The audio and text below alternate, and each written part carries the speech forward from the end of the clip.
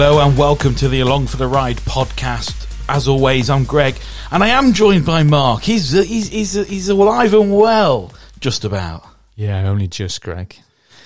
Yeah, well, obviously started last week talking about playoff fever, and struck down you were.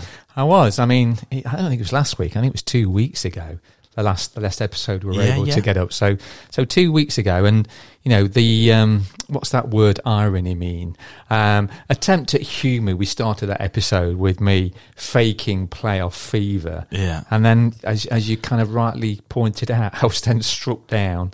And being very ill. Yeah, I mean, taking lots of drugs. We filmed that one evening, as we're filming this one evening. Literally the next day, I got a text saying he's not very well. He's actually, after joking about it, it's come down. And at that point, the only sympathy I think you got was a reply saying karma. But yeah, we've gone back to, just out of COVID TV restrictions. We've hung a shower curtain up to, provide some separate. No, we've not. We're just back as normal. And that means we're talking all things riders. Yeah, just one final thing on that. Just because I've taken lots of drugs, and I just want to emphasise that legally prescribed drugs. So there's no uncertainty around that. I mean, I've heard steroids. Well, steroids are legally prescribed. Yeah, you could be looking, mighty meaty at the weekend. Well, I think at the weekend, I'm hoping to be down at the O2. If anybody confuses me, upper body looking a little bit like Jabril Adekoya, it will be me. Yeah, I mean, I've often thought that you and Jabril look the same. If my eyes are closed. Yeah. But so there might be the occasional cough. Yeah, I mean, yeah, there may be. And in your absence, I've had lots of listeners approaching me while you've been away. Yeah. Really? Go on. Tell me more. I had people asking me if I was wearing Skechers. Skechers? Well, you're saying it right now. You didn't on the flipping podcast. But yeah, if I was wearing Skechers, the answer to that is no, never. Although I have heard since it was mentioned on the pod that the stock market trade has gone up substantily. Well, who knows? That's just a rumour. Yeah, that I may have made up. A rider's rumour. Yeah. Yeah, and I don't know whether, how people seem to think their phone listens to them and they suddenly get adverts for it. I think that somehow my radios listen to me. I can't drive anywhere in the car without Jamie Redknapp telling me about what, support he's getting in his shoe. Really? From a Sketcher. Really? Yeah, old Jamie Redknapp. We can't get rid of him. Blimey. But yeah, I also was approached by one of our other listeners. Go on. It's always good to name check. Yeah, Ian. Ian? Yeah. Hello, Ian. Asking me what was wrong with Skechers and that he's got a pair. There's nothing wrong with them. In your opinion. And Jamie Redknapp's opinion, apparently. Of course, yes. He loves the support the shoe provides. Yes. And while you've been away, I feel like I've become a minor celebrity. I've been signing autographs. Really? Yeah. T-shirt. No way. Yeah, I think it was Pete from Firmiston. Okay. Approached and said he's listened to every episode of the podcast so far. So somebody else who has insomnia. Yeah, a glutton for punishment by the sound. Asked me to sign to one of the King City playoff T-shirts for his son Lucas. Yeah, fantastic. Yeah, so hello Pete and hello everyone. Thank you all for listening to the podcast. Absolutely. And I think let's just quickly revisit King City, because obviously I've not been to any of the 4 playoff games, but I've obviously watched all 4 from a sick bed. And I think the playoff T-shirts with the hashtag King City on our home court has looked great via the TV. I think it's looked fantastic. Yeah, and hopefully there'll be a little piece explaining a little bit more detail. But yeah, obviously King Richard, the last monarch, slayed in battle in UK, 1485. Which is a year and not a time. That's right. Yeah. So just a little tale, a little bit of nod to history of the city. Definitely. Hence the King City. Weirdly, I looked up, because we'd gone with this King City mantra, where Rip City had come from for Portland, which obviously I know the answer to that. It's sort of where initially the thought was sprung.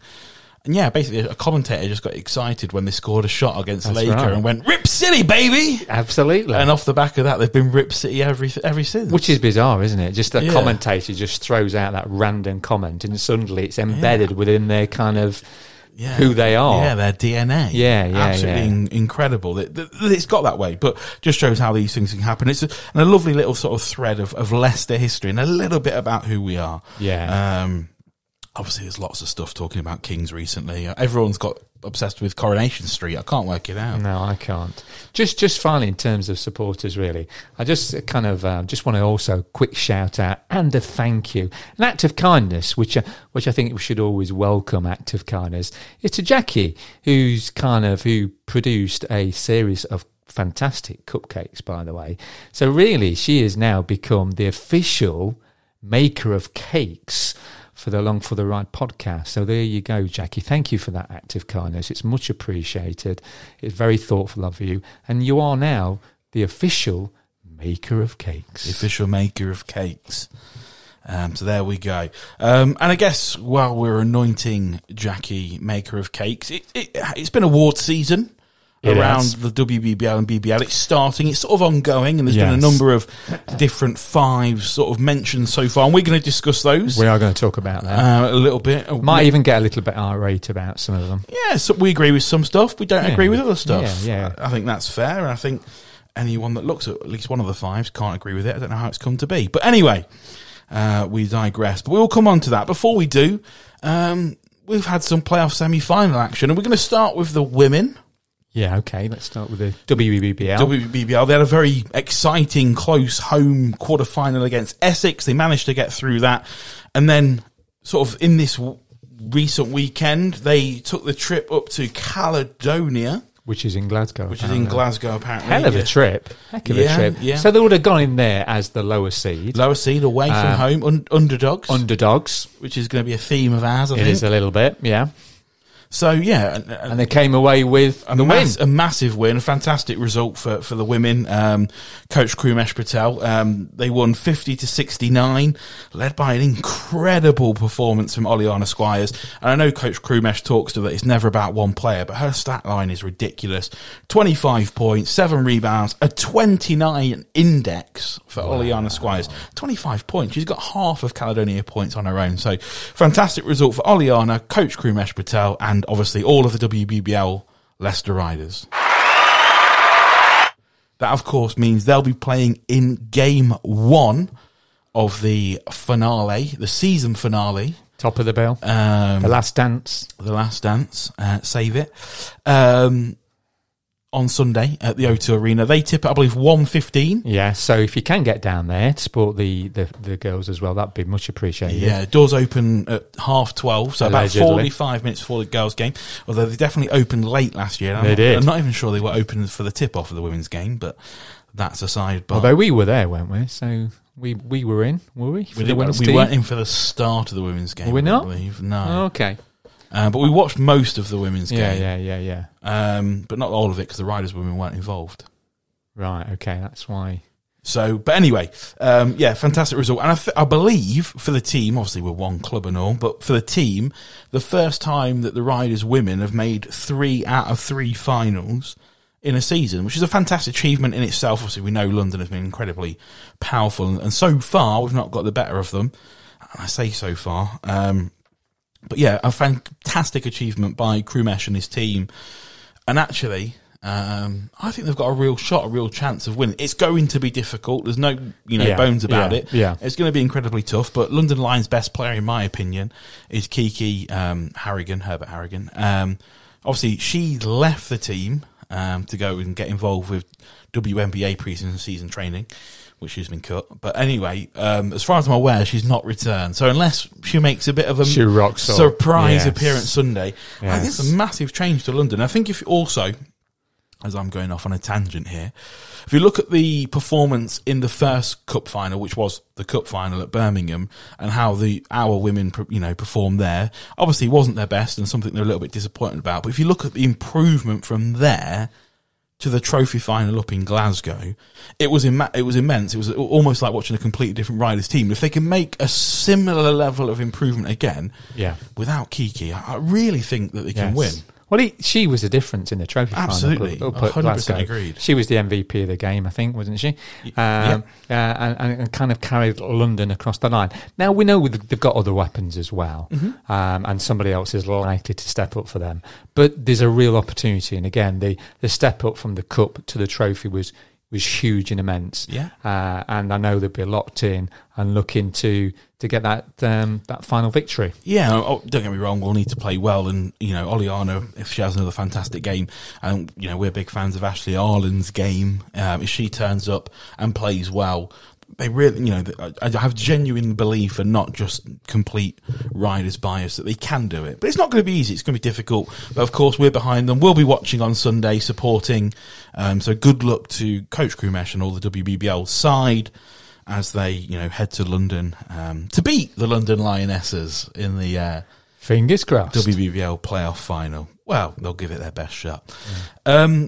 So I guess moving on from that, we had BBL semi-final action. Again, just to sort of brush over it because we've been away a week, we took on Sheffield in a two-legged quarter-final, which we came through. We won. Won both legs. To get through to the semi-finals, where we took on the Bristol Flyers, who had a same record as us in league play. They were the third seed, and a team that been really difficult for us to play against in the season. And up until this weekend, the home team had won every game. That changed. And it was also, wasn't it? Remind me, Greg. I'm still a bit feverish over here in the corner. Sure. Was it first one to 91-1? No one got to 91 at any point. Yeah. Well, that was the regular season. That was the regular season. Apart from the last home game we had, yes, the winning team also always got to 91 points, which is something we spoke about on the Bristol Flyers pod when we were on there with Joel and Sam. And Sam actually spoke to me, when he made the trip up to Leicester. So it was good to see him. Yes. But yeah, realistically, really interesting game. Obviously, we started on Friday night down in Bristol. Riders took the win 77-84. Great win. Fantastic win. I mean, obviously, as Rob will talk to in his interview piece, obviously we had a massive lead partway through the second quarter. We got to 26 points lead. And in these aggregate affairs, obviously you always want to try and finish with the highest possible lead. It's not always possible. Everybody knows, and it's an old cliche for a reason, that basketball is a game of runs. But I think we did an excellent job in the early part of that game of keeping Bristol off the offensive glass. I don't think they had an offensive rebound in quarter one.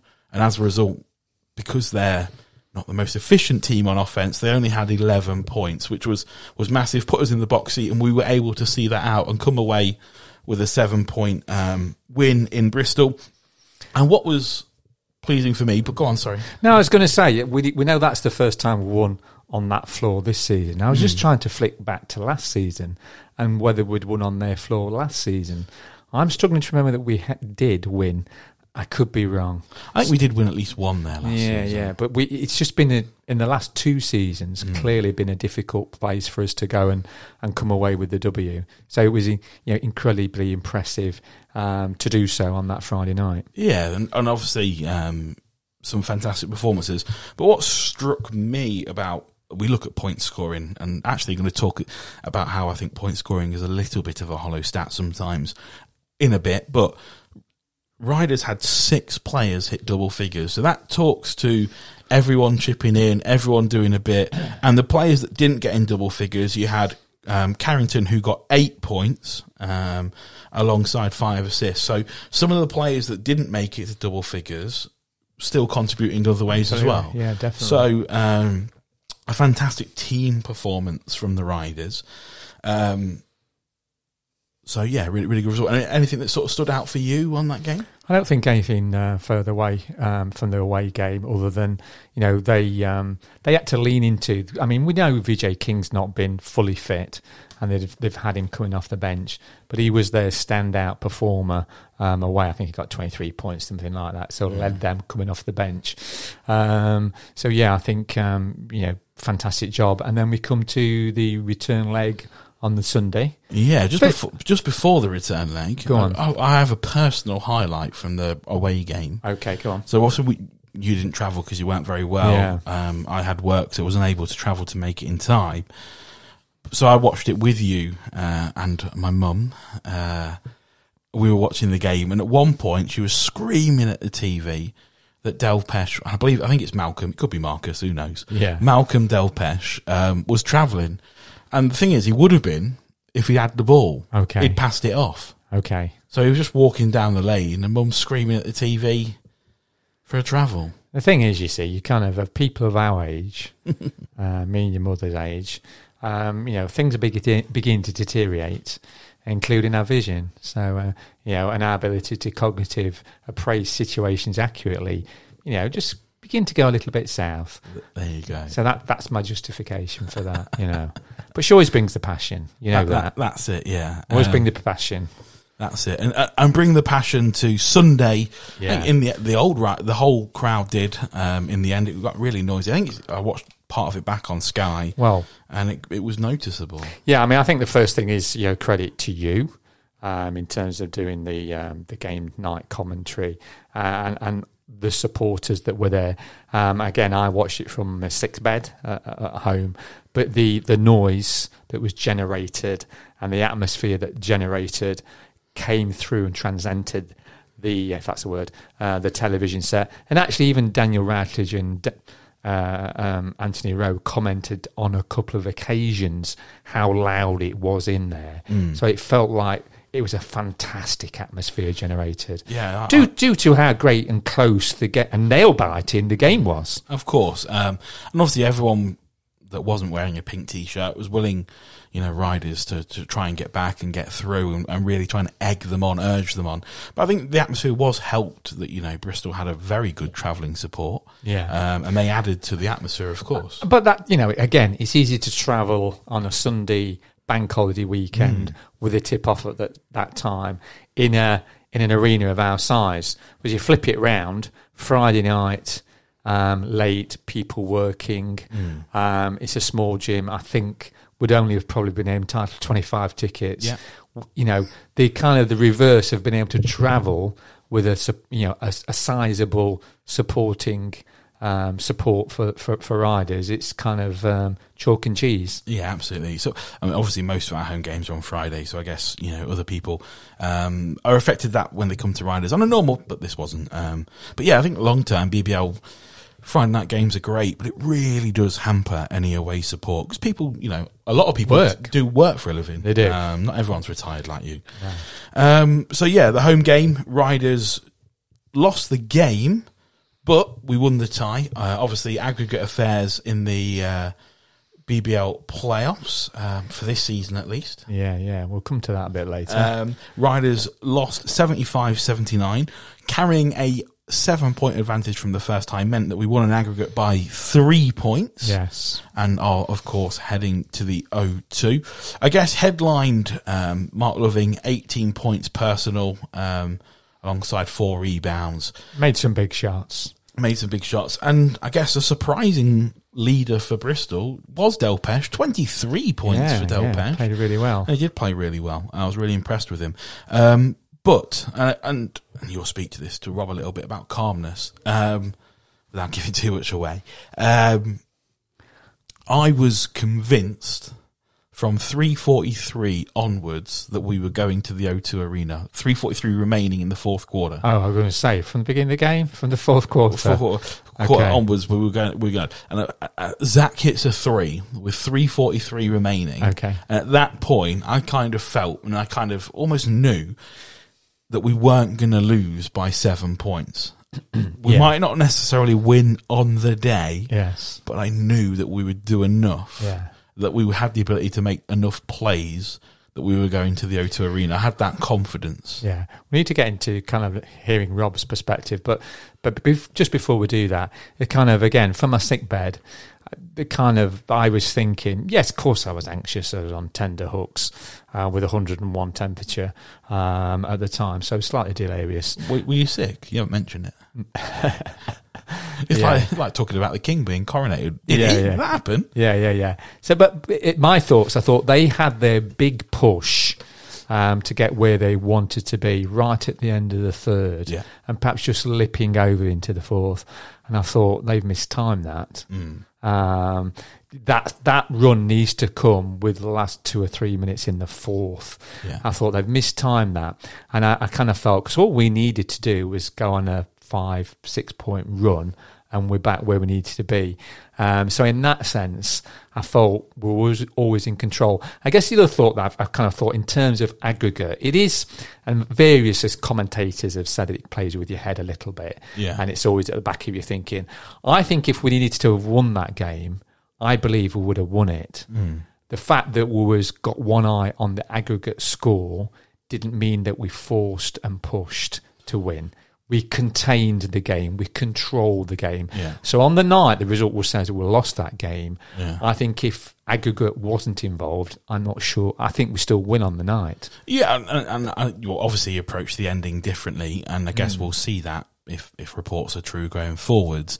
But I sort of agree. We weren't pushing. We were looking to use clock, whereas Bristol, who on the night were leading, were looking to push tempo, were looking to push pace, get quick shots, and then trying to, force fouls or whatever to stop the clock, which obviously in a normal game situation would never happen when you're leading. Yeah. So it is difficult and different. But, I think experience shown, eighth time Coach Rob will be heading to the playoff final. Impressive stat. Out of only 14 attempts, obviously he's been our coach 15 seasons, but one season was stopped due to COVID. Yes. So there was no playoff. So 8 out of 14. Fantastic achievement. I think that experience, that know-how really got us through. But I guess before we sort of move on to speaking from any of those important voices, you're going to have a little bit. There's been some news surrounding Bristol. They're going to be entering the Northern European Basketball League, and do you see value in that? Is it a good move for British basketball or the BBL? Well, I guess me being me, it's been promoted as a step in the right direction for BBL basketball and promoting British basketball. And at surface level, you can't disagree with that at one level, and you don't want to really quash team's ambitions at all. I'm going to be the Dave Forrester in the corner of the room. Okay, so that's the Dave Forrester hat on at the moment, just to give a slightly alternative take on that announcement, really. Yeah. And I mean, the first thing I would say, the Bristol Flyers has been reported the best season that they've ever had. Yeah. And they've been a fantastic team, and they've performed really well. Mm-hmm. They've broken, I think, all their club records. So big up to them. Certainly within the BBL, yeah. Yeah. Big up to them. Fantastic performance. But then it's just, I'm just picking at the thinking, the logic in terms of then going into that particular league. It's a non-FIBA sanctioned league. Yeah. I guess that's the first thing. Well, I know that to be true because FIBA wouldn't accept the venue. Absolutely. That gym is just not compliant standard-wise. So that's the first thing. And kind of the rationale that I've heard coming out of Bristol is around wanting to test ourselves around the European basketball. Here's a couple of thoughts from me, my personal thoughts around that. I admire the ambition. Yeah, I think that's great to do that. But a couple of things. You're going to need at least probably, I think they're going into Europe 3 or 4 times for that particular season. You want an extra probably 20-30 grand to be able to do that. So you've got to be able to confident that you can raise that income. You're testing yourselves against a higher level of team generally. From what I've had a quick look, teams that have played in the Euro Cup, Champions League, excellent Polish, Lithuanian, Estonian, Ukrainian teams. So kind of there's a chance that you could actually not win a game. That's the first thing. And if you want to test yourself in European, here's the thing for me. You've been 9 years in the BBL. Where do you think you are in the BBL, testing yourself against the best teams in the BBL? I just think after 9 seasons, you've had a great season, but how many pieces of silverware have you won in 9 years? Well, in the BBL, they've never won anything. Okay. And this has been their best finishing third, which big up then is fantastic. So so why then do you go from that level to want to test yourself to what I would suggest and what looks like a higher level? Surely if you're a Bristol supporter, you want the opportunity to a trip to the cup final in Birmingham, the playoff final in the O2. as a Bristol supporter, surely that's kind of more kind of something that you want to do rather than to watch a streamed game on a Tuesday or Wednesday night away in Poland. Yeah, and I think it talks to, and in this country, we have this debate a lot, specifically with Premier League football teams. Would you rather finish fourth and play in the Champions League and win nothing, or would you rather finish just outside and win something? And I guess from a Leicester City perspective, a few seasons ago, people were quite happy to win the FA Cup and miss out on the Champions League, because they'd won something. There was something tangible to it. Yes. I don't obviously speak for all Leicester City fans. There was something tangible involved. And yeah, I'm sort of similar thinking, do you need to test yourself at the next level if you're not winning at the current level? And I think that's when I the say question. winning, I'm obviously being a little harsh there, because they are winning games. They've had the best season ever. They've got a winning record, etc., etc. But they've never won a single piece of silverware. So is it time to move on? Because you'd argue that they've not even completed, or the step that they're currently on. Absolutely. But absolutely, admire the ambition, and I think it's with a view that when they get their new arena, which is on the horizon finally, that they'll look to enter FIBA affiliated competitions. Yeah, and when they get the new venue, that'll come with its own huge, serious challenges, which they've not had to grapple with. The obvious one is bums on seats. Yeah, of course. Okay, it's going to come, you're going to a much, much bigger venue. It's going to come and present its own challenges. But anyway, I feel like I've been the damp squid in the corner. I've been the Dave Forrester. And that was just my personal opinion. Yeah, no, I sort of agree with a lot of it. I'm not sure I perceive, and perception's obviously different for different people. I don't perceive value in it. And that's a big question. But moving on, because obviously this is the Leicester Riders podcast, along for the ride. This week, the BBL and WBBL, sort of day by day since Tuesday, have been announcing some fives, starting with the British five, defensive five, and today, starting Monday, and then today was the team of the year, so the best five, effectively. And defensive player of the year as well, wasn't it? Is that done defensive today? Five? No, that was yesterday. Okay, right. So it's been basically one a day. Okay. And I assume we're leading up to probably Friday being the MVP. Yes. Now, so the MVP probably won't be announced till Sunday at the game. It's normally announced before then given on Sunday. Stand corrected. But yeah, obviously the first two that have been sort of pulled out of the hat announced were the British five was the first one. And on the BBL side, a couple of riders have made it. And I think thoroughly deserved. Absolutely. So they're both, and I think as it's been portrayed on riders' media sources, part of the Totti team. The Totti team of the year. Yes, the Totti team. They are top Totti. Top Totti. Totti. Kimball McKenzie, Great Britain International. Yep. Patrick Whelan, Great Britain International. They're joined by Jelani Watson-Gale, Great Britain International. Josh Armour, Great British International. And Luke Nelson, GB International. Yeah. So no real kind of things to call out on that. No, the only person I might have, and again, I know what you're going to come back to me, who may have, I think, had a case for being in the starting five, but garnered lots of votes anyway, was Jamal Anderson, I think. Yeah. Who's had a great season. Yeah, former rider. And before the season started, it started pretty well because he got a gold medal at the Commonwealth Games. He's had a baby. It's been a pretty good 12 months. year for Jamel. Yeah. But I guess specifically talking about our two current riders, Kimball and Patrick, I think Kimball got 13 votes, Patrick 14 votes. There's 10 teams. Each team's coach gets a vote. Each team's captain gets a vote. So there's a maximum of 20. You can't vote for yourself, meaning in reality there's a maximum of 18. Okay. So Patrick's got 14 out of 18. So not that far away from being unanimous. Yeah. And Kimball 13. Sorry. Come on. Yeah, 13 out of 18. But, and I've made a bit of an assumption here. We know what that leads to.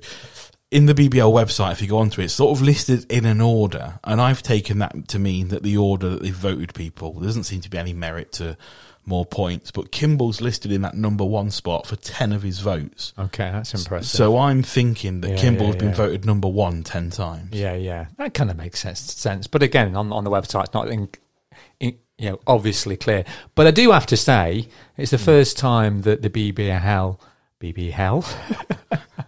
not hell, BBL league, not hell, has done it in this way, and I think that's credit to them. I'm pleased that they've announced it in this way, and it's great to see how the coaches and the captains from each team has voted. So I think that's been a fantastic move in the right direction to do it, because it gives us opportunities to talk about things, doesn't it? Absolutely. I think it's much better, that visibility, and it gives us discussion points around, because there are people that have garnered votes and they are British eligible, but there's 2 players that have played internationally for different countries on the list. And I think that's a worthwhile discussion point. Douche's played for Albania, and in his Getting to Know You video, he talks about proudly being Albanian. And Mione has got at least 1 vote, and he's played, I think, for Nigeria. Okay, so both British eligible, and what's nationality, it's hard to define, but interesting points of order, I feel. And congratulations to Patrick and Kimball. Yes. Defensive Team of the Year was named next. No rider makes the team. Interestingly. But 4 riders got 1 vote. So Jabril got 1, Zach got 1, Kimball got 1, and Mark got 1. The defensive team of the year was Jamel Anderson, Josh Sharma, Larry Austin, or LA Baby, as he's like to be called, Anthony Roberson, come back to him, and Princeton Onwas. And the reason I say I come back to Anthony Roberson is Manchester Giants do not play defence. How was a Manchester Giant made defensive team of the year?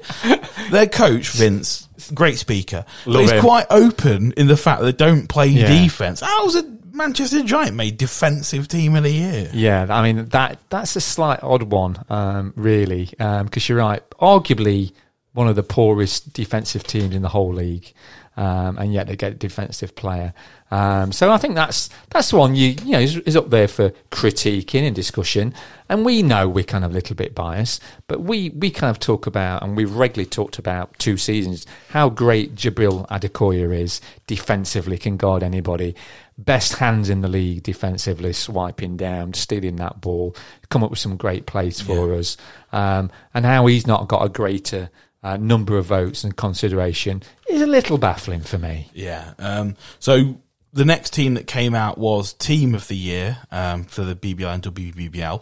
WBBL, Ashley Arlen is in that, so congratulations to Ashley Arlen. She is captain of the women's side. She's made Team of the Year, so fantastic achievement and recognition for Ashley, which is fantastic. And in terms of British team and defensive team for WBBL, none of the riders have made it, but Hannah Robb must hold some sort of record for most votes without getting in it, because across both of those she got a combined 13 votes and hasn't made either team. But which is unfortunate, but again, recognition that she's got a decent amount of votes. So I guess a little bit about that and a few other things of the playoff run. You spoke to Coach Rob. When you spoke to him, the sort of 5 had broken for Team of the Year. Yes, which I didn't realise. You'd not spotted, but Rob had. And I think from a rider's perspective, there was one obvious omission, definitely, which you talk about amongst the Bristol Flyers games, and looking a little bit forward to the O2.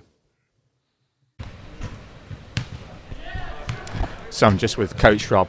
Rob, we've not spoke for a couple of weeks. I've not been around very much. So I'd just like to, if you just start off today's conversation a little bit, how you've seen us navigate through 2 tough playoff rounds against Sheffield and Bristol. Just your thoughts and assessment about those 2 earlier encounters that you've got through. Yeah, I thought Sheffield as a 7 seed was a difficult 7 seed. They had been playing really good basketball, one of the hotter teams in the league coming in. So we knew it would be a challenge. I thought we did a really good job on the road in Game 1. I thought our concentration levels, attention to detail, and defense was what we needed in that game. To come out with the lead, and then obviously we came back home with that lead and held them off pretty good. It was a good 2-game run from us. They are a tricky team to play. They play like no other, but we adapted the way we needed to adapt against them and came through with it. And then Bristol, obviously, we're right next to them all season. Just pipped them at the end with the point differential and the win that we had against them. So we finished 2, they finished 3. But we knew that was a challenge. And the main challenge was, going down to a place that we've struggled at this year and try to get a W. And I thought the first few plays of the game, first few minutes of the game, you could see there was an intensity in us to come out of there with a W. It was a strange game. We were up big, but being in these two-legged games before, those early huge leads never seemed to stay. But I thought we did a good job of not panicking through that. When leads are going away like that, other teams maybe would have panicked and got out of their rhythm a little bit. But we hung on, and I thought coming out of there up 7 was huge. I was really proud of the fact that we were up 7.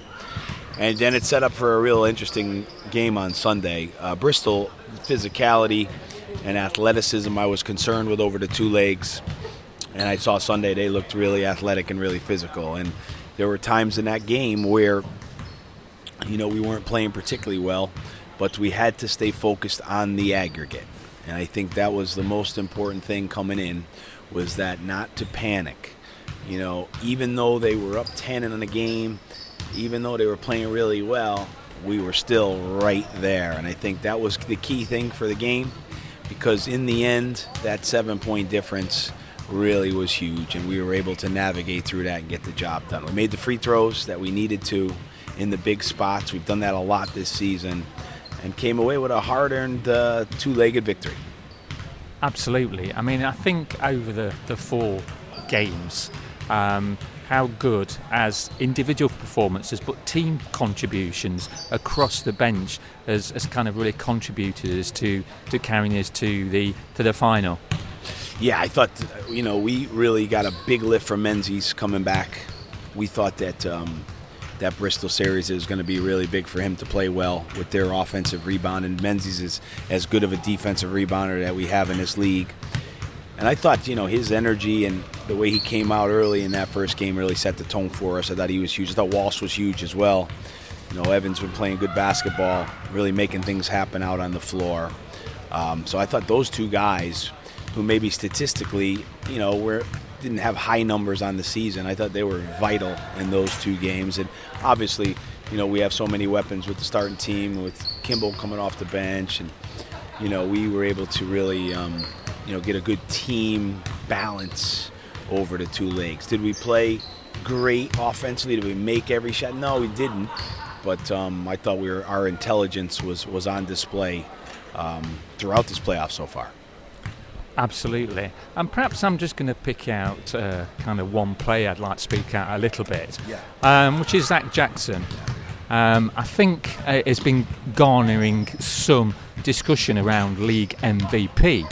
And I was looking at his stats line, and I think I've got this right, Rob.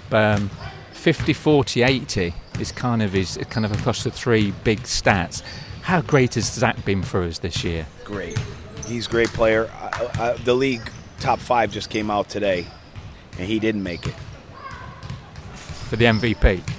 Well, they didn't announce the MVP, but he's not making MVP if he didn't make the top 5. Okay.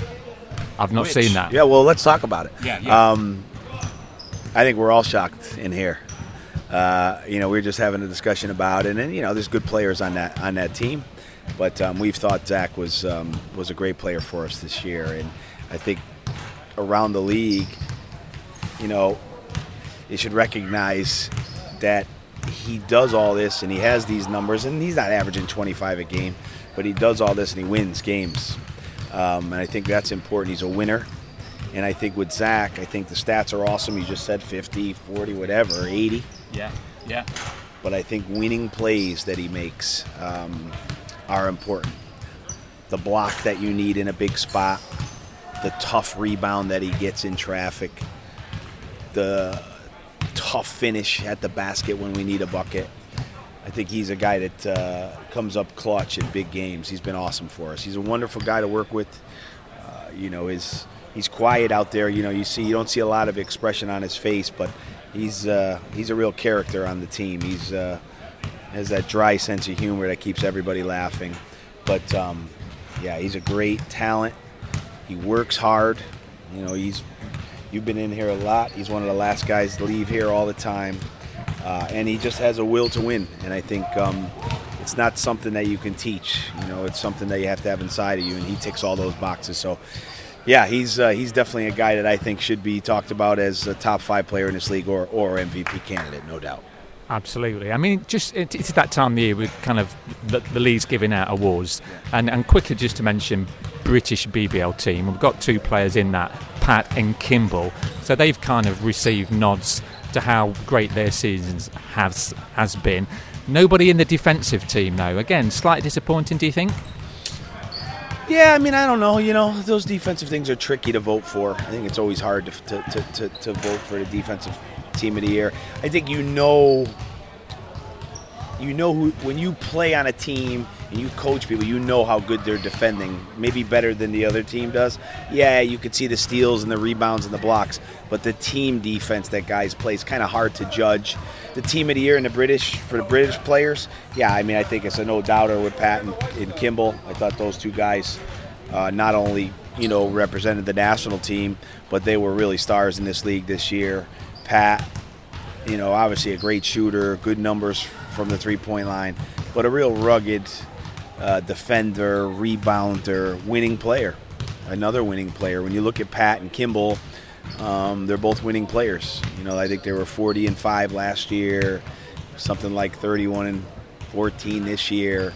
So these guys have come to this league and they've won a lot, and I think that's more than numbers. I think the numbers are good to look at, but I think when you look at winners, those 2 are right up there. Absolutely. Just perhaps the last comment or question regarding the Bristol game. And I think you made the point about how important it is when you're playing aggregate, that composure, that kind of keeping focus. And Rob, I was watching the game from a sickbed. Yeah. And the few times Sky came to you, I'm not sure whether I've seen you quite so calm and what was, from a supporter's perspective, feeling highly anxious. Yeah, look, I wanted to make sure in a game like that where nerves are going to be there in an aggregate game. It's just the way it is. I've been in so many of them before. I wanted to make sure that no one on our team felt more nervous by looking at me. And that was certainly something that I went into that game, and I knew that keeping the composure from me would be vital. It's not the easiest thing to do. But, yeah, I felt like I was able to do it, and I think it was important. And I think when you looked at our team throughout that game, I don't think you really ever saw them panic. And, I think we all had that kind of approach, and that was the message in the locker room. There will be weird moments. Just deal with them. We're up 7. We feel like we were a really good team, and we'll come through it, and we did. Absolutely. Let's turn our kind of thoughts now to the final O2 this coming Sunday. Now, critics, BBL critics and people around the game would say, hey, you've played them 5 times. You've not shown your ability to beat this London team. That is a fact. What's your response to those sorts of comments, Rob? They're good. That's why. I think when you look at our games versus them, I really believe that, they were really up for those games. And when they've been up for games this year, nobody's really touched them, right? So they were really up for those games. I feel like the last time we played them, obviously we had more of an opportunity to win it at the death, right? We had the drive at the end of the game. We were right there. I thought the Cup final we played them pretty well. We struggled in here against them this year in the arena here. They handled us pretty good. Obviously, the first game of the year they got us. But when you look at them, what's strange to be at this point of the year now and last game, they're almost like a new team. With no Decker, with no Soko, with no Kufis. We've only played them. We haven't played them any time when they were missing all those 3 Decker played last game. So they're unique now from what we've seen, with their speed and athleticism. So we're almost preparing for a different team than we've prepared for in the past. And, I've been to the final now 8 times, and I don't think anything compares to this, where you're going into the final against a team you've played 5 times, and they look totally different in a lot of ways. So we'll see. I think that, we know we have a real big challenge. We're the heavy underdogs in the game. But I know our guys are going to give it everything they got, and going to be excited to be on that floor and going to have to raise their game to get the W. I think you're right. We're going into the game probably as underdogs, which might have been the case for last season, Rob. I don't know. But how can you use that mentality to feed us for the final? Yeah, I mean, we talked about it before when we played them. I think in the Cup we really talked about that. And I think our guys understand that. I think now it's just about making sure we're healthy, making sure we have the energy we need, and understand the opposition. So we'll do a lot of work this week to understand that. Everybody knows we're underdogs. I mean, geez, this is a team that probably has the most talent that any team in the BBL's had for a long, long time. We know the track record of all those players, and this is what they were brought here to do. They were brought here to win these type of games. So hopefully we can go down there and cause the upset and play great basketball. We're going to need to play great basketball in the day, and I've seen a lot of these guys in these type of situations play great basketball. So we feel certainly confident with the team that we're bringing down there.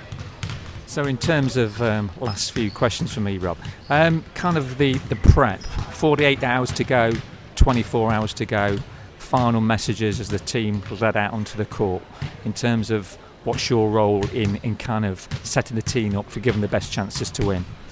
Yeah, it's similar this week, in a lot of ways. I mean, every week we prepare for a team, we get ready for them, we go over what they do. Everything's pretty similar, but yeah, I mean, this is a chance to make history. This is a chance to do something that no one expects you to do. So we'll be giving those messages out.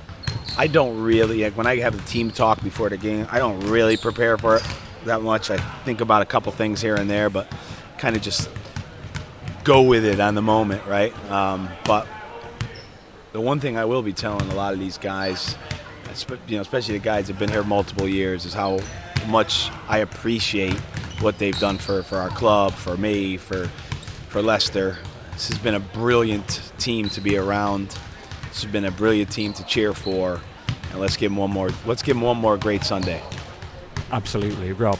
So best of luck on Sunday. We're down there rooting for you. Hopefully it's going to be a big travelling support, a sea of red, and hopefully we can have one more conversation post-game. That'll be fun. Let's go. I can't wait to see everybody down there. Cheers, Rob. Thanks very much. So obviously that was your conversation earlier today at training with Coach Rob. Discussed a number of things. We did. Zach being central to those. Yeah, I was kind of... because I went into, and again, it kind of came across at interview, and we've already kind of mentioned, I'd kind of, for me leaving home to travelling down to training this morning, they released the BBL kind of team of the year. So I'd not picked it up. Rob had, and I was just a bit shocked to me, and I think I said that. It's shocking to me that he's not in the starting five.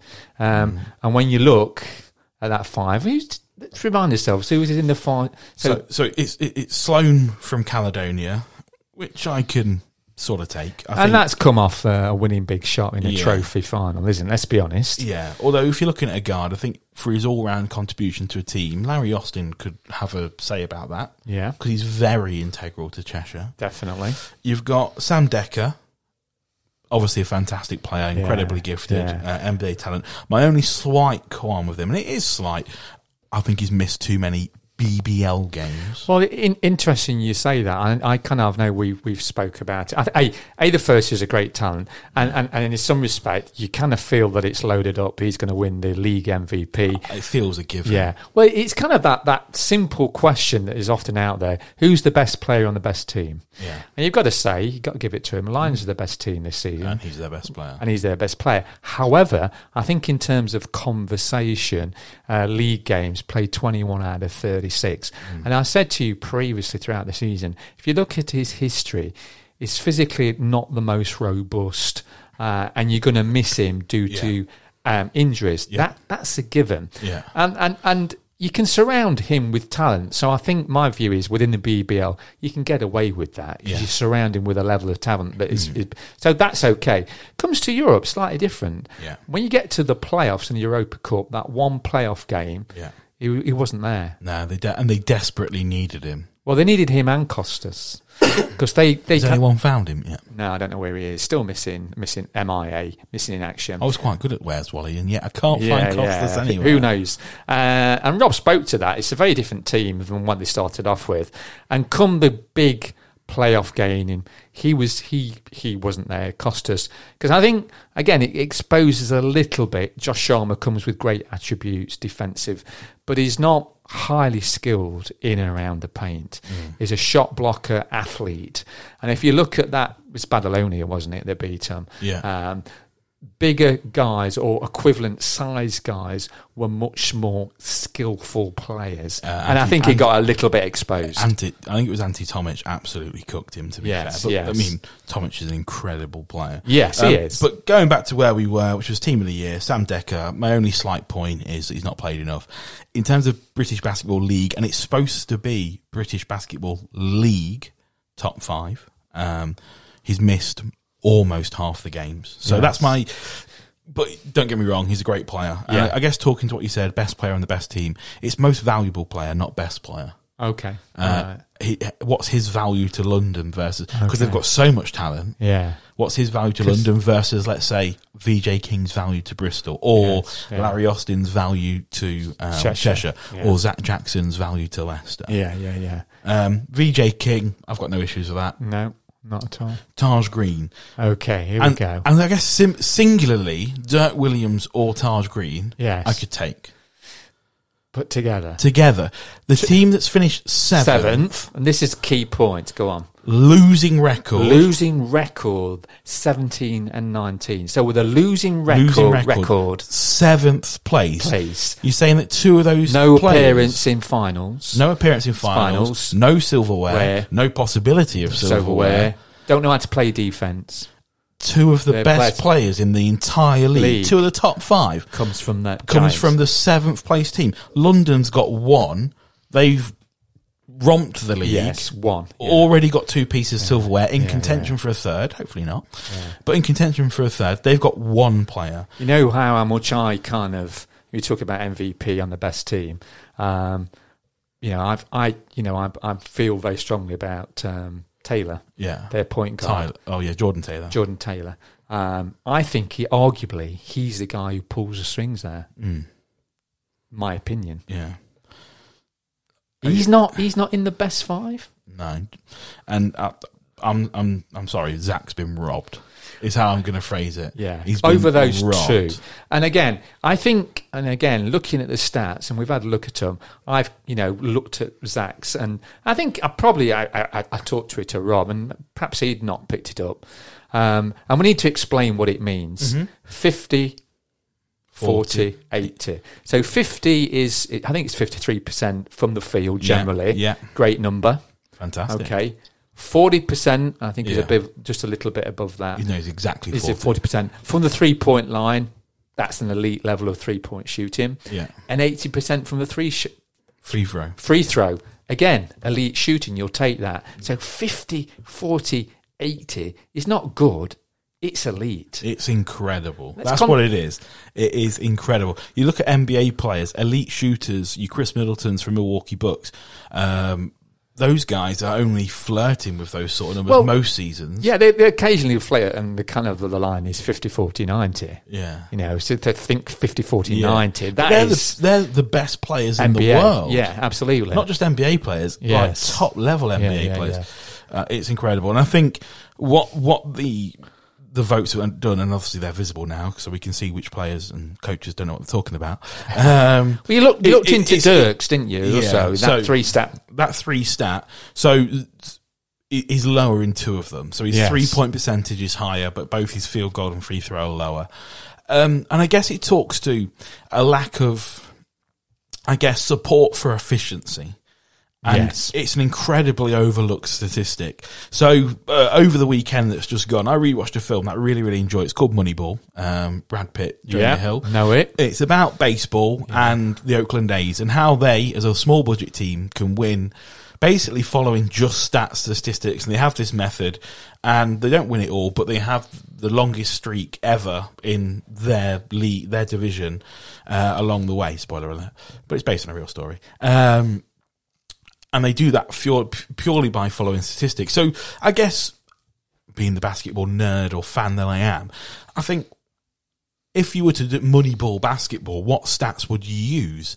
And I think efficiency and field goal percentage is like number 1 or number 2. Yeah, definitely. Because if you made basketball a turn-based game, and you both have, you have a shot, I have a shot, you have a shot, the team that's more efficient wins.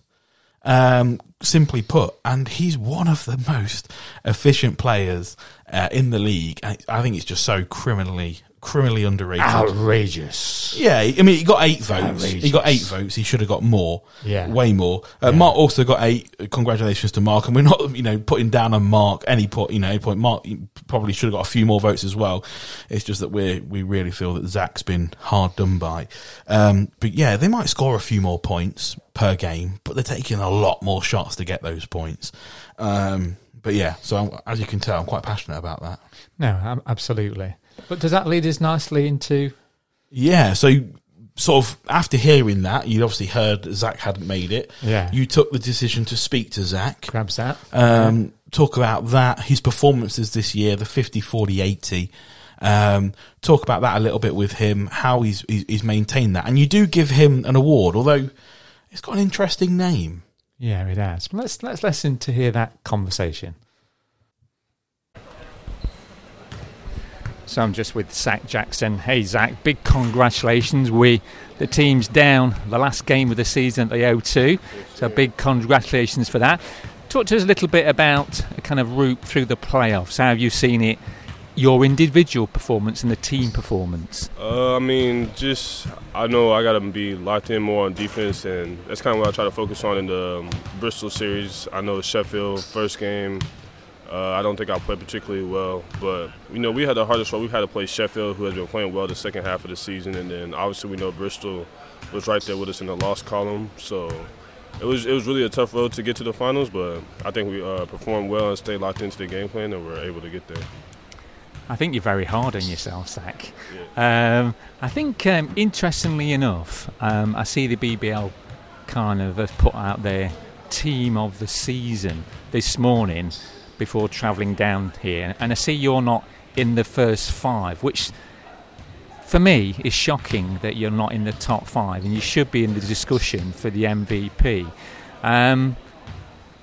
How have you performed so well this season for the Riders? Because this has been your best season, in my opinion, while you've been with us. Gino leaving, I think it was just more responsibility. Me and Mark were able to come in and we needed more playmakers, so it was just an opportunity opened up, and I worked on my game over the summer and was able to step into the role of being able to make a little bit more plays for the team. I think if I look at your stat line, I think I'm right and I've interpreted this correctly. You're a 50, 40, 80 this season, so that speaks to you're playing at such a high level, which is incredibly impressive. Yeah, I've never really been like a volume shooter like ever. High school, college, I don't think I ever led the team in shot attempts, but I just try to be as efficient as possible, and then I obviously worked on my three-pointer a lot over the summer. Just being more of a mindset to be aggressive has kind of helped just improve my overall statistics. I think it is about that efficiency. It's not necessarily volume. It's efficiency is kind of underrated some occasions, I think. Yeah, that's my opinion as well, but I understand if that's not everyone's opinion. I don't expect everyone to see the game the same way as me, or I know people just see the game different ways. Like if someone averages a couple more points a game but they shoot 10% lower, it's like where's the where's the difference, or which one do you prefer? It's up for interpretation, but it's not up for me to be upset about it or anything like that. I think efficiency has always got to be a big component of kind of when you're evaluating a player's kind of value to the team. Just speak to a little bit, because you did mention how important is the summer season that was approaching in terms of developing your skill set and continue to develop and kind of track upwards, which you've certainly done while you've been with us. Yeah, I love the summers. Like I don't work in the summers. I save my money and I like to just be in the gym, and a couple times a day. July comes around, maybe 3 times a day, like during July. But I like playing pickup in the summer. I like just working on my game and getting better. It's nothing like getting some buckets in a pickup game, and just really last 2 summers have been like my first 2 summers with a trainer, and last summer was the first summer I had the whole summer where I was healthy. So I'm looking forward to this summer to just keep working on my game, and I'm only 25, so I think I could still get a lot better, and I think physically I could still get a lot better. Playing long seasons like I have and more minutes, there's a lot of stuff I could improve on going into the summer. Certainly at 25, you're nowhere near your peak. Yeah. So that's still in front of you, Zach. And fingers crossed it's with us, but we know that's to negotiations down track. Let's talk a little bit about the final that's upcoming. Really excited about. Thoughts about the game against the London Lions, the big rivalry, I guess, this season. Your thoughts about what you have to do, what the team has to do really well to come away with that win, Zach? Well, we really just got to lock in on film, because every time we play them, they have the luxury of having a lot of players they can rotate in and out, so it's a different team every time we play them, and now they play more small ball, they press more and stuff, so we'll have to really lock in and come up with a game plan. But I mean, we have talent, they have talent. It's really just going to come down to execution and just little plays, defense, like, getting a loose ball, stopping a certain run, that's really what the championship games come down to. Okay, so we're really excited, looking forward to this Sunday. I guess finally, just for us then, our little podcast, Along for the Ride, we wanted to just kind of award you our little podcast Season of the Player award. Unfortunately, Zach, no money, no trophy, but it's just, and there's only me and my co-presenter Greg. It's all good. I got something. I appreciate that. But we wanted to let you know you're our kind of undoubtedly Riders player of the season. I appreciate that. Thank you. So, Zach, thanks for your time and stepping by. Lots of luck on Sunday. We're shouting for you, and go Riders. Yes, sir. Appreciate it, man. So that was Zach, Mr. 50-40-80, Big Country Jackson. Seriously? That's right. Seriously, been robbed, mate. But anyway, obviously, we are going to have a proper awards show at the end of the season, but the timing felt right to let Zach know that he was our Along for the Ride player of the season. He's our MVP for the Riders. Yes. Or Season of the Player to some. I know. I've not been well, Have you not? You've not brought it up. And it's an example of political, as they often refer to, misspeaking. Yeah. But anyway, what I thought was really interesting about Zach and speaks to him and why he's such a good cog in the wheel. Yeah. And you referenced it within the interview. You've been a bit hard on yourself. He's been so good, and yet he still wants to be better. He wants to be able to do more. Yeah. Not just in terms of basketball skill, talent, ability, but his physical capabilities as well. And he spoke to that. And I think that ever-improving nature and mindset is what's got him to this point. It's not often that we have players for 3 seasons in a row, although we've got one that's done 4 and we're going to speak to him soon. And he's got better every season. No, I think that's the thing. I think some of that, as he spoke to, some of it is, health issues that he's struggled a little bit with. That's one thing. But we know at 25, we know, kind of watching enough sports and particularly basketball, is not at peak Jackson yet. No. I think that's probably around 28, 28, 29, before you get your peak. Health, being all good. So if Jackson's a mountain, he's on the ascending side. Yeah, but he's not at peak. Not at the top. No. He's not at peak Jackson yet. That's still to come. Yeah, and hopefully, he spoke last summer. He worked with a trainer and he was fully healthy all summer, and that he dedicates his summers to working out and getting better, playing pickup, rather than try and pick up another job. Yes. And I guess up to that point, congratulations to Patrick Whelan, who'll be in the CEBL, the Canadian League, which is a bit like a summer league, so it sort of plays opposite to our league. He's going to be going and playing for Niagara. Yeah.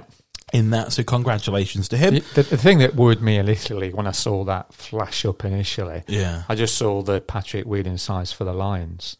That was kind of, because it's the Niagara Lions, isn't it? Yeah. So I just initially I went, oh no, surely not Pat. And then I read it properly and realised it was Niagara. And your heart unsunk. It raised up a little bit. It floated. But so again, we'll talk about it. We're going to have, at the end of the season, we're going to have an awards show. But first, A4R Award has been awarded Player of the Season, Zach Jackson. I think what and as I said to him, just a couple of things really. We ought to get our act together and get a little shield done for future years. There you go. I felt like we'd got nothing to give him other than just our endless drivel of talking. I feel we ought to give him a little support. I guess the other thing to bear in mind, and this is why it's different, and the sample size is very small. In terms of voting, he got a unanimous vote. 100%. But it's just, so the sample size is, as we know, it's just 2, and and people might say, why don't you invite people from the pod to vote? But that's what the supporters club's Player of the Season award is for, which has been awarded to Kimball, well deserved. So we wanted be a bit different. So there's only 2 people allowed to vote for the A4R Player of the Award. And to be honest, Ted didn't have any qualms with it. No. He agrees with it, don't you, Ted? Fully on board. There we go. So I guess before we move on to our final interview, I've already given a clue as to who that is. There's been some news sort of broken. A BBL Woj bomb. Woj bomb, yes. I noticed that tends to get leaked. I think it's being leaked. It's by lots of respect, big up, Mark Woods up at Scotland. He's been a reporter around basketball for years and years, highly respected, fantastic reporter. He does other sports as well, but he's clearly got a love and a passion for his basketball and the kind of Glasgow, Edinburgh, kind of any basketball happening in Glasgow or around Scotland, and Mark's on it. But I kind of just want to refer to him now as Mark Wojnowski Woods, because he always seems to get these early stories out very quick. So he's obviously got the inside track. Yeah, definitely. And kind of what he posted was a couple of things that we kind of are anticipating, I guess, because there is this kind of thing that's been leaked that following the final, there's going to be a series of announcements regarding the BBL, and certainly kind of what he's reported is a couple of things. A, we're just going to go to one cup competition a year, and it will be the BBL Cup that'll go, and it'll be just a trophy. Interestingly, will the trophy probably still be in January, which it's historically been paid? So the trophy's going to move to January when the cup's been played. Yes. So effectively, Glasgow's losing its final. Well, that's what it seems to suggest, assuming that it remains in Birmingham, which I hope it does, because I think it's just one of the best courts for watching basketball in the UK, in my opinion. Also, as an aside, it's a neutral venue, which I think is better for a final. Although the atmosphere at Glasgow for the trophy would have been incredible. It would have been. So that's one thing that's been. It's been rumoured that we're going to go away from, and we'll get to the playoffs. Aggregate will go, and it'll be just the best of 3. Yeah, interesting. Obviously, lots of people, I guess, calling for that for a while. It's been that in the past. And actually, the season that was ended early due to COVID, it was announced that season was going to be best of 3. Okay. And then the season got cancelled partway through due to COVID. And then when we came back from COVID, it was back to aggregate again. I think initially that was due to the fact that stuff was being played behind closed doors, and they did everyone in one place all at the same time. But yeah, so they did try and bring it back not that long ago, and now it's back. And something I've seen floating around the rumour sphere is that eventually the final will be best of 3. Yes, that's being kind of muted, so a bit more akin to NBL. I'm not adverse to that, but it's kind of just, are you then taking it away from that O2 kind of spotlight, focus, big famous arena? Yeah. Which, again, that's a debate to be had. I've got no real strong feelings about that, but more of a kind of NBA style kind of things. That'll be interesting. One to track. I mean, the O2 being the showpiece, it wouldn't be a massive shock if long term the trophy went to the O2 and the best of 3 went, back and forth. Or the O2 could be the host of the other thing that they've announced. Yeah, which is kind of what seems to be mooted. It seems to be coming on track to replace the cup competition as this notion of an all-star game, which doesn't really excite me too much, if I'm honest. No, I couldn't. I genuinely could not be less excited. No, and I think this is where there is a bit of a mismatch in terms of cultural differences between our friends over the pond, North American sports, to what we experience in here.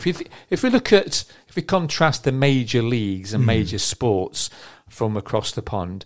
NBA has an all-star game. Yeah, although interestingly, I think public opinion and interest in that has never been lower. Okay. They're constantly trying to find new ways and new sort of concepts. They've got the new scoring method, etc. Yeah. All that sort of stuff to try and re-spark public interest. I don't think interest has ever been lower in the All-Star game. Just to hang on to that then, maybe we finish this point that Major League Baseball, I believe, has an All-Star game. NFL at the end of the season, the Pro Bowl, but which is in effect an all-star game. So there's that culture and that history around that. Let's contrast that to this side of the pond. Yeah. Okay, our major sports, football or soccer, but it's really football. Yeah. No history of an all-star game. No interest. No, and when new Chelsea owner Todd Bowley mooted it, the backlash was ferocious. Seriously, no. Seriously? No. Talking about Chelsea, that's BFG's team. Is it really? Yeah, I know. By choice, I think. Really? Yeah, I know. Close to relegation this season. Yeah. Now, are they safe? Well, no. We'll never admit they're safe. Okay, right. So anyway, that's football. Let's look at the other sports. Rugby union. No. No all-star game. Cricket. No. No. So there's no history or appetite this side of the pond for all-star games. So I'm just being, that damp squid in the corner, miserable Mark, who's querying how successful that even that it's wanted by anybody from the greater community, but BBL community supporting, watching. Yeah, it's one of those things. So we've been in a lot of the sort of what's referred to as town hall meetings. We were in an announcer meeting with Aaron Radin, and he's been sort of pushing the idea of an all-star game in every meeting that I've ever been in that he's been involved with. Yes. And yet, before this season, I've not heard anyone say we should have an all-star game, like anywhere, in terms of the BBL. It's not something that, I think is of potential interest. And players don't want to play very hard because they don't want to get injured. Well, that's... Players constantly carrying niggles and small injuries for the season. Yeah. If there's a break in the season, they'd probably prefer to rest. Well, just think, obviously our coaches, up and down the Coach Rob, for instance, kind of just thinking, do I want to send my players there? What happens if they get injured? And we spoke earlier on this pod, Sam Decker's history of health, so is there any great appetite from players, from coaches, from supporters? I just don't think it's there. No, and to be honest, if you're into that sort of thing, I think that, at least the Harlem Globetrotters are open with the fact that it's purely for entertainment purposes and no one's really trying. Yes. I think that market's already, taken up by those a little bit. So that one for me is a miss. The best of three, I've no issues with it. Lots of people crying for it. However, how exciting was our most recent aggregate, 2-leg series? Yes. So I think either way can lead to fantastic basketball. I don't think people have always been very negative on the aggregate, and I can get it. You look at the first round of the playoffs this year, most first games were blowouts, ours was the closest, and so none of the second legs really mattered. So I get that you've removed the possibility of excitement from that. So yeah, much of a muchness, but best of three, people want it, let's have it. I think there's probably more announcements to come. In terms of the way that commentary's done, potentially even logos and colours. Yeah, well, we'll watch this space and see what comes out after the O2 final. Yeah. But so these obviously Mark Woods has delivered. Wojciechowski Woods. Yeah, Wojciechowski Woods. Shams has dropped these, which he's not normally wrong. He's not. But it is, it's a fact that Aaron Rading's making a statement after the BBL game as part of the post-conference media thing. I'm sure no one listening to this, apart from maybe one or two, have been through to look at media accreditation for the final. But it says there, specifically, there'll be a special announcement from Aaron Radin. So an announcement of some sort is coming, whether it's just this or anything more, we don't know. But moving away from the league and zooming back into our fantastic riders, and one fantastic rider in particular whose time with us will be coming to an end on Sunday, not just with us, but with the game of professional basketball, your captain, number 50, Darian Nelson-Henry. So, Darian, it's a couple of weeks since I spoke to you, just before the playoffs started. And I guess we finished that interview from memory. Wouldn't it be great if the last game you played on a basketball court would be the O2? And guess what? We're here. Yeah, absolutely. I mean, it's super exciting. I couldn't ask for a better ending other than to win it, you know. And obviously, we're going to do everything in our power to accomplish that. And I couldn't think of a sweeter way to go out. And I'm looking forward to it a lot. So, in terms, we've gone through the playoffs, 2 difficult rounds.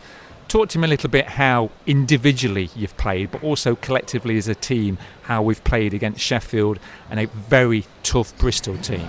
Yeah, I mean, I think this playoff shaped up a little different than last year. I mean, last year we played Plymouth and Glasgow in the playoffs, and that was a pretty easy road to the finals. And now we had to face 2 pretty hard-nosed, talented teams that we were able to overcome, which is great. Personal effort, you know, I just did what I try and normally do, you know, fill in some gaps where I can, you know, get a couple of rebounds, a couple of points here and there, and that's my MO usually. But in terms of overall collective play, I think I'm really proud of the guys for how locked in they were, and you know, just the performances that we were able to string together. It's not easy playing Friday, Sunday, and especially with the end of our schedule in regular season, we played Friday, Sunday about like the last 6 weeks in a row or 7 weeks in a row or something like that. So the guys, it takes a lot of discipline, you know, to play those back-to-back weekends. And it takes a lot of mental maturity and fortitude, you know, to stay locked in for the next opponent, or which is sometimes even harder, the same opponent, when you have to make those adjustments on the fly. And I can't speak highly enough about how the guys have adapted and worked throughout this postseason. Just one play I want to ask you about against the Bristol team. I think you was coming down the lane. It looked as though you were going to really dunk it aggressively. I think you got the 2 points, but I think you got fouled, so it just missed what looked like you wanted to dunk. But that roar of emotion that you let out, that roar that I've probably not often seen from you. Do you know which play I'm talking about, Dan? Yeah, I do. I should have dunked it. I think you got caught. I think you got fouled. Yeah, it was the hit on the noggin. That's what got me, you know. I went blind for a second. Just wanted to make sure I got the 2 points. But yeah, I mean, it was an emotional point in the game. Obviously, Bristol's a talented team that plays really hard, and they were on a bit of a run. So I hadn't been scoring crazy that game, so I was looking for more, you know, vital points than volume points, and those were a big 2 for us to kind of turn the momentum. And I think the crowd really picked up after that, after a bit of a lull. So yeah, you know, it's a testament to what the Riders fans bring to us, and when we can get them involved, and I'm sure they're going to show up in force in the O2, and when we can get you guys involved down there, it's gonna you know, really help build momentum for us and carry us through the game. So talking about the O2 final, it's against the old enemy really, London Lions. What do you think you'll be feeling as you go out onto that court, that big wonderful court down at London, to play your last ever competitive basketball game? What sort of emotions are you going to be trying to contain, manage really, Darian? Yeah, I mean, it's always a tricky one going down to the O2 because it's such an amazing environment. The atmosphere is crazy, and you're walking through the hallways seeing signed posters from Mick Jagger and Elton John and like all these people who you're like, I don't belong in the same arena as these people. But at the end of the day, you're out there in front of 15,000 people, you know, performing. So you got to really prepare for that mentally, I guess. But at the same time, you don't want to do too much different because you've played in a million basketball games and you've done well in most of them. So you want to try and stay even keeled and never get too high, never get too low, and you know, just keep your head down and keep working. And you don't want to overhype yourself, because then mistakes also start to seep their way into your game. So it's just a balance of confidence in your abilities and excitement for how much the game means. What do you see as being the keys to the game for Leicester to be successful on Sunday? It's gonna be a hard-fought battle, regardless of what we do. I think, you know, it's one of those games. Last year was the best example of it I could imagine. You know, it was a game of runs. We go up, they go up, they come back, we come back. You know, it's one of those, and especially in the playoffs, but even more so in the final when you know it's just one game. You got to weather the runs. you got to make adjustments on the fly, and you got to play physical because ideally, can't promise anything, but ideally the refs let us play in the final, and we can really have a quality game of basketball that really comes down to who wants it more, and if that's the case, I think we're in good shape. Okay, so Darren, I know I said this previously, but it's really just to endorse the supporters' feeling, to thank you for your years that you've been here. You've been a great ambassador for the club, for the city. You're going to be much missed, and hopefully you'll keep in touch, and lots of luck on Sunday. Thank you so much. Yeah, I couldn't do it without you guys, and I appreciate all the support. I mean, it's been immense since the announcement, and again, I can't thank you guys enough, and I'm excited to get one more for you. Thanks a lot, Darren. Better luck. Cheers. Thank you. See you. So that was Darren's thoughts. And I know we spoke to him on the last episode, but I felt, we kind of left it 2 weeks ago. Wouldn't it be great if you got to the final kind of game at the O2? How great that would be. So I felt we needed to revisit to him and speak to him again. His feelings, his emotions around, this is my last ever competitive game of basketball. So I think, and to the man he is, and I said he's been a great ambassador for the club and the city. I think we just needed to kind of almost give him that opportunity to have the last word on the podcast for today. Yeah, fantastic servant for the Riders, fantastic captain, and been balling in the playoffs. Let's be honest, he's been playing probably his best basketball of the season so far. Definitely didn't want his career to end early. And I guess a little Riders rumour before the end. Go on. Obviously, we spoke about how his jersey's almost turning into a poncho, the red jersey that is. Yes. What the Riders' rumour is, we're the listed away team. Yes, lower seed, away team. So we'll be playing in white. Yes. Which means Darian will have a full jersey on. Wow. There you go. So that's it from us for this week here on Along for the Ride. We hope you've enjoyed us coming back after a week off due to illness. But all that's left for me to say is, Sunday, it's the pinnacle of the season. It's the finale, the grand finish. Tickets are still available. Don't miss out. You will regret it. It's going to be a fantastic day with both our WBBL and BBL teams in action, both taking on the London Lions. It'd be fantastic to have a sea of red in London. We're going to be outnumbered because it's in London. We need each and every one of you to come down, wear red, make lots and lots and lots and lots of noise, and give Darian the send-off that he deserves. But anyway, I'd just like to thank you from me and Mark for staying awake with Along for the Ride.